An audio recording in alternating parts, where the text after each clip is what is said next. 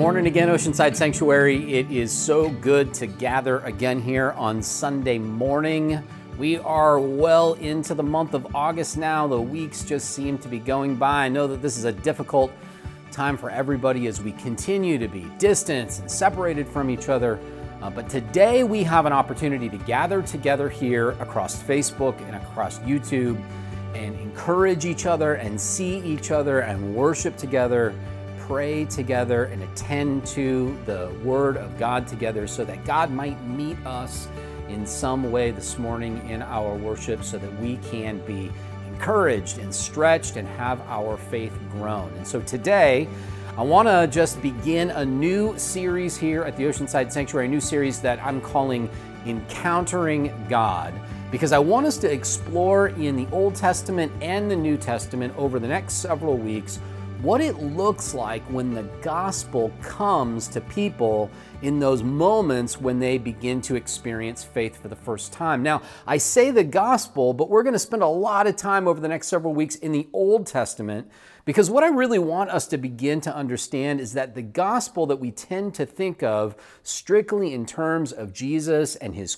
crucifixion and his resurrection is actually present in the Old Testament as well. And so as we are able to recognize how that gospel is translated into the characters of the Old Testament, I think that we can begin to see how it also translates into our own life. So I'm excited about this new series. I hope that you are too. I just want to ask that as we begin today, that you would say a quick prayer with me as we enter into reading through this passage in the book of Genesis. Would you join me?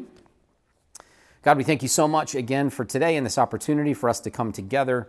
We ask that even though we are distant and separated from each other at this time, that you would join us together in spirit as we worship you, that you would help us to learn how to recognize how we are encountering you in our daily lives, how you're drawing us closer to having a deeper and richer and more robust faith, and how that is empowering us in our daily lives to follow after the work that you are doing in our community. We pray all these things in Jesus' name, amen.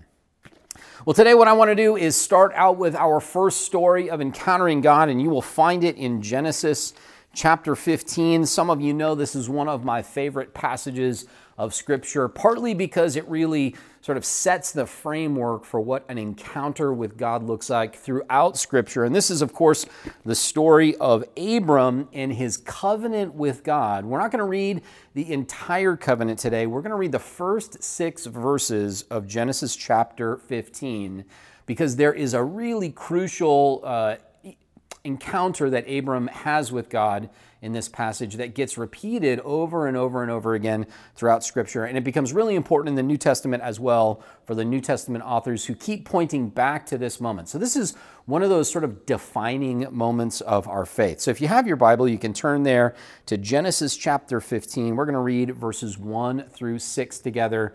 And if you don't have a Bible with you, we're just going to go ahead and put these words up on the screen for you. Genesis chapter 15, starting in verse 1, says this: After these things, the word of the Lord came to Abram in a vision. Do not be afraid, Abram, for I am your shield. Your reward shall be very great. But Abram said, O Lord God, what will you give me? For I continue childless, and the heir of my house is Eliezer of Damascus. And Abram said, You have given me no offspring, and so a slave born in my house is to be my heir. But the word of the Lord came to him, This man shall not be your heir.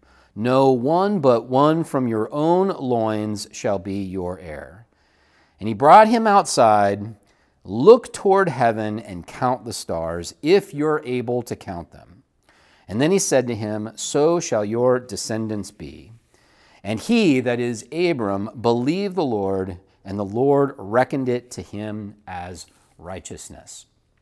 Now, there are a couple of things that I just want to point out in this passage that I think can be incredibly helpful, but it's important to know that this is not the very beginning of Abram's journey. If you recall back in Genesis chapter 12, a couple chapters before this, and many, many years before this particular encounter, God comes to Abram and he gives Abram a vision and says, come out of your homeland, come out of your country, that's Ur of the Chaldeans, and he says, Come out of this place into a new land that I will give you, and I will give you a great nation. I will turn you into a great people. And so we begin to follow Abram's journey from Genesis chapter 12 to chapter 13 to chapter 14, and here we pick it up in chapter 15, and something really interesting happens.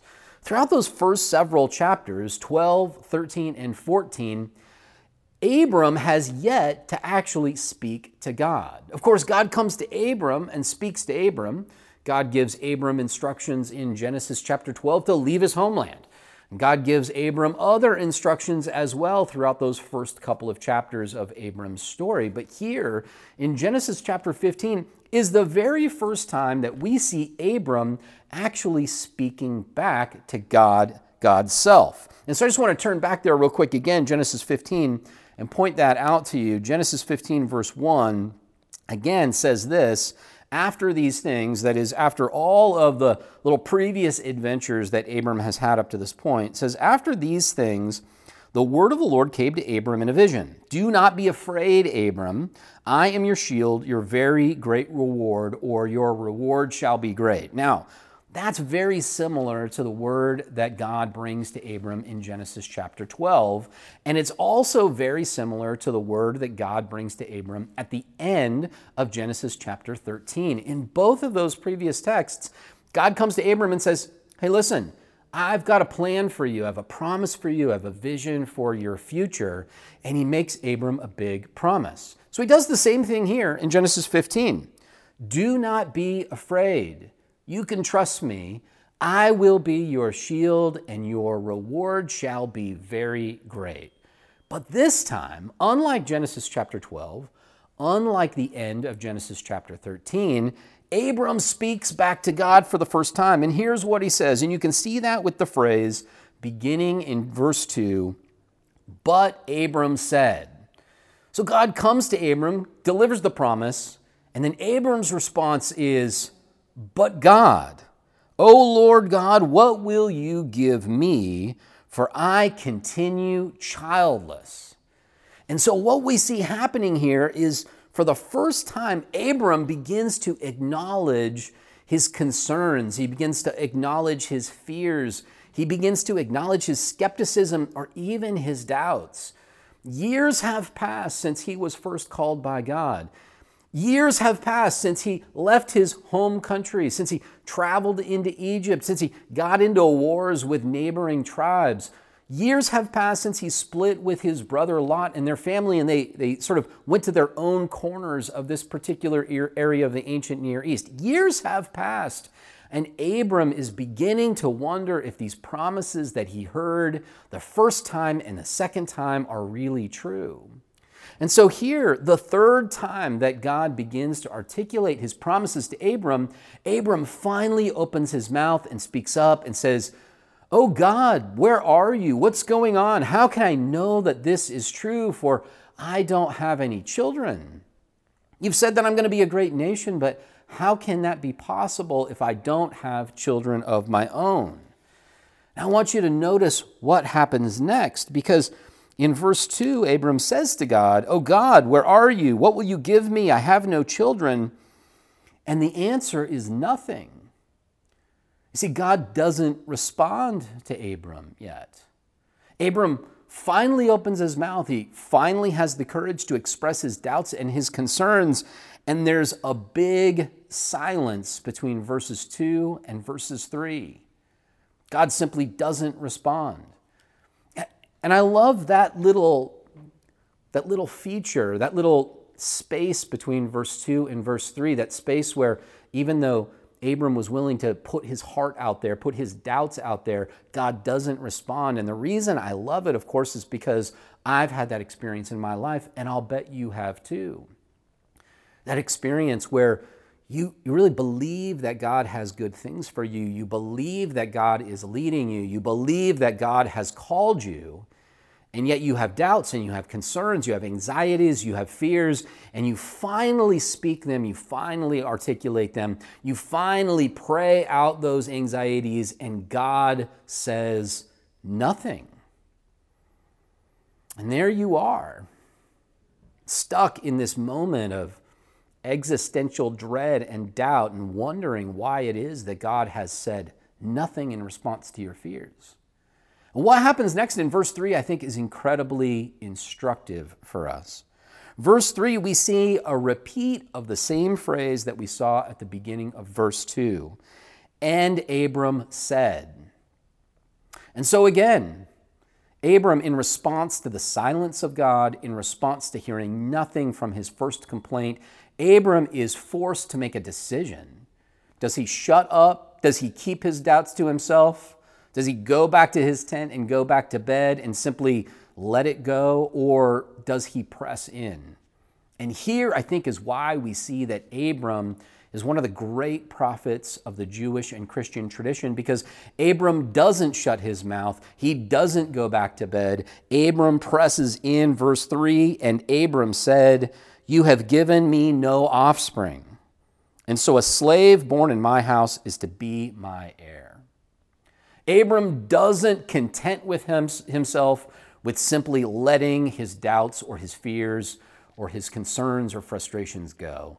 He presses into God. He repeats his complaint. He repeats his skepticism. He insists that God give him an answer. And what we see happening is that God, in fact, does answer. Verse 4, "But the word of the Lord came to him, 'This man shall not be your heir. No one but your very own issue,'" or maybe in your Bible it says, "someone from your loins will be your heir." And so what we see happening here is that in response to Abram pressing in response to Abram insisting that God speak to him, God responds. And God responds in an incredible way that I think reveals something really helpful to us when we are in the same space. Verse 5, "He brought him outside, and he said, 'Look towards the heaven and count the stars if you're able to.' And then he said to him, 'So yet shall your descendants be.'" This is just one of my favorite scenes in the Bible where Abram is contending with God, where he's wrestling with this question of whether or not he can believe God's promises, whether or not he can believe what God has envisioned for him. And God, in response to Abram's promises, he takes him outside in the middle of the night. And he says, "Look up at the sky, look at the stars, count the stars if you can, and so shall your descendants be." Now, God says something very similar in Genesis chapter 13. At the end of Genesis chapter 13, after Abram and Lot are engaged in this sort of wild series of struggles with local tribes, and then Abram meets Melchizedek, this mysterious figure from the book of Genesis. After all of that, God reminds Abram the second time of his promise to him. Only in Genesis chapter 13, at the end of that chapter, the way that God articulates his promise is he says, "Your descendants will be like the dust of the earth." And so that's a very similar image. There's, dust, which is, of course, impossible to count, numerous, plentiful, a multitude, in other words. Abram's offspring are going to be enormous. But this time, when God communicates that same vision to Abram, he does it in a loftier way. Instead of saying, "Look down into the dirt, that's what your offspring will be like," he says, "Look up to the stars." God's vision for Abram here in Genesis chapter 15 is a higher vision. It's a loftier vision. It's a grander vision. It's an awe-inspiring and wondrous vision. And maybe because of that, maybe because the nature of this vision is so awe-inspiring, the Hebrew scholar Robert Alter says that it's a didactic display, that God uses the heavens as a kind of incredible cosmic PowerPoint to literally teach Abram that he is worth his word. Because, of course, part of what God is saying is not just that, Abram's offspring will be plentiful. He is saying that, but sort of the subtext of this vision is God created those stars. God created that dust. And Abram, if God can create the heavens, if God can create an infinite sky full of infinite stars, then of course God can deliver offspring to you. Maybe because that vision is so grand, maybe because it happens in the middle of the night, maybe because this is a kind of prophetic construction that casts Abram as a kind of prophet. Somehow in this moment, some way, Abram is able to catch this vision. And it says at the end of our little passage here in verse 6, Abram believed God, and God credited or reckoned it to him as righteousness. And that's it. That's where we have that moment of faith. And when we think about encounters with God, I think we often think about those moments of faith, those sparks of belief that we encounter that sort of seem to come from nowhere and seem to be completely uncontrollable. We can't manufacture that moment of faith. We can't conjure up that moment of faith. We either have it or we don't. And because that's what faith looks like, I think we tend to think that faith is something that just happens elusively, that we have no part in. But I think what this story of Abram tells us is that Abram does have a part in this moment of faith. And that part is the entire process that he goes through. Because, of course, before Genesis chapter 15, verse 6, before Abram is able to have this spark of belief, this moment of trust in response to God's great vision, before that, he heard God's call in Genesis chapter 12, and he responded. He left his hometown. And then he entered into the wilderness, and in the wilderness, he experienced a famine. And because of that famine, he escaped into Egypt, and Egypt had plenty of food, but Egypt turned out to be a dangerous place. And Abram and Sarah ended up getting into a bunch of trouble in Egypt and experienced all kinds of trials. And so they left Egypt. And after that, they came back to Canaan. And when they entered back into Canaan, they started having trouble with the local tribes there. And they got caught up in all kinds of tribal battles and tribal wars and tribal politics. And then after that, Abram goes and he meets Melchizedek, this mysterious figure in the Old Testament who's actually a foreshadowing of Christ, this priest king who comes out of nowhere, and he gives Abram a blessing, the blessing of God. And after all of that, Abram stands outside of his tent in the middle of the night and says, "God, where are you?" And of course, that "God, where are you?" is also a moment. It's a moment of doubt and frustration and dread and concern and fear that goes hand in hand with his moment of faith. But all of it is the result of this process that he has been walking through for years. And it's because he's willing to walk through it. It's because he's willing to follow after God's call. It's because he's willing to enter into the struggle of that process. And it's because, of course, finally here in Genesis 15, he's willing to open his mouth and utter his doubts and his frustrations and his fears, that God meets him in a powerful way, and he has that moment of faith. That faith might be a momentary encounter with God that turns us upside down, but it's always the result of a process. A process of us walking through the best that we possibly can and engaging in our lives faithfully and honestly and vulnerably and, like Abram, transparently before God, so that God can speak into our doubts and our concerns. I love the way that the 20th century Catholic priest Pierre Teilhard de Chardin talked about this concept of a process. Pierre Teilhard was not just a Jesuit Catholic priest, he was also a trained anthropologist and geologist, and wrote some provocative stuff about encountering God and what it looks like to encounter God. And here's what he says about how our encounter with God is a part of a bigger process that we are a part of. He says this: above all, trust in the slow work of God. We are quite naturally impatient in everything, to reach the end without delay. We should like to skip the intermediate stages. We are impatient of being on the way to something unknown, something new. And yet, it is the law of all progress that it is made by passing through some stages of instability, and that it may take a very long time. Now, I know, friends, that part is hard. The part of walking through a long process of difficulty or instability or trial is the part that we so are frustrated with and are so tired of. At this time in our nation's history, it feels like we are a part of painful, difficult processes.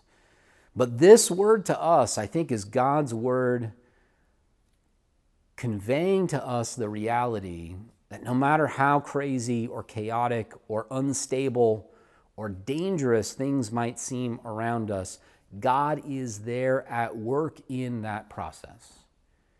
And until we're ready to wrestle with God, we may not encounter God in a way that transforms us to have faith and trust and enter into a life of peace and, yes, a life of righteousness in cooperation with God. Today, I want to ask you just 3 questions before I go. Number 1, how are you experiencing that doubt, that skepticism, that frustration, that anxiety that Abram was experiencing? How is it that you're wrestling with not understanding how God is present in the processes of your life? Whatever it is, however you're experiencing those frustrations, those anxieties, it's okay. Doubt and anxiety and frustration are part of the life of faith. We do ourselves a great disservice when we pretend like those things aren't there in us. In fact, we need to express those things, especially to God, in our life of faith. And that's my second question. How are you, like Abram, being called to press in to God in the midst of those doubts and fears and frustrations? How are you being called to ask God, where are you in the midst of my difficulties? Where are you in the midst of our social upheaval? Where are you in the midst of a public health crisis? It's okay to ask those questions. In fact, it's necessary to ask those questions in your contention with God. And then number 3, how is God demonstrating God's vision for your life? This is, of course, exactly what happens in Genesis chapter 15. God brings Abram outside of his tent, points him to the night sky, and says, "This is my vision for you and your life." And I think God does the same thing with us. I think God does the same thing with you. He may not take you outside your house in the middle of the night and point you to the sky, but in a million other ways, God is trying to give you a vision for what you are called to. And when we capture that vision, when we have a clear enough eye to see it, once we have admitted to our frustrations and our doubts, God is faithful to come and give us a clarity of vision that produces genuine faith. And that is what an encounter with God looks like, at least here in Genesis chapter 15. I want to leave you with those questions. Please feel free in the comments here on Facebook or YouTube to just type in your answers to those questions if you feel led to do that, if you're feeling courageous enough to share just your responses to those 3 questions. We'd love to hear it. And I want to encourage you to encourage each other in those comments. So as we are sharing those things, as we are being honest about where we're at in our faith, I want to also ask that you would encourage each other. Don't condemn each other or judge each other for having doubts, but rather encourage each other to begin to see God's vision for your lives. I want to end there today and just close with a word of prayer and ask that God would go with us as we continue to press in to God's presence so that we might have our faith grown. Would you just pray with me? God, we thank you again for today and for this opportunity for us to come before you, to sit before your scriptures, to be impacted and affected by these stories of faith that we have inherited from such a long and deep tradition of chasing after you, of trying to understand you, of trying to wrestle with you, and ultimately of coming into a place of faith in our relationship with you. We ask that you would make that true for our lives, that each one of us individually would learn to come before you with our doubts, our concerns, our anxieties, and that you would reward us with a sense of your divine presence. We pray all this in Jesus' name.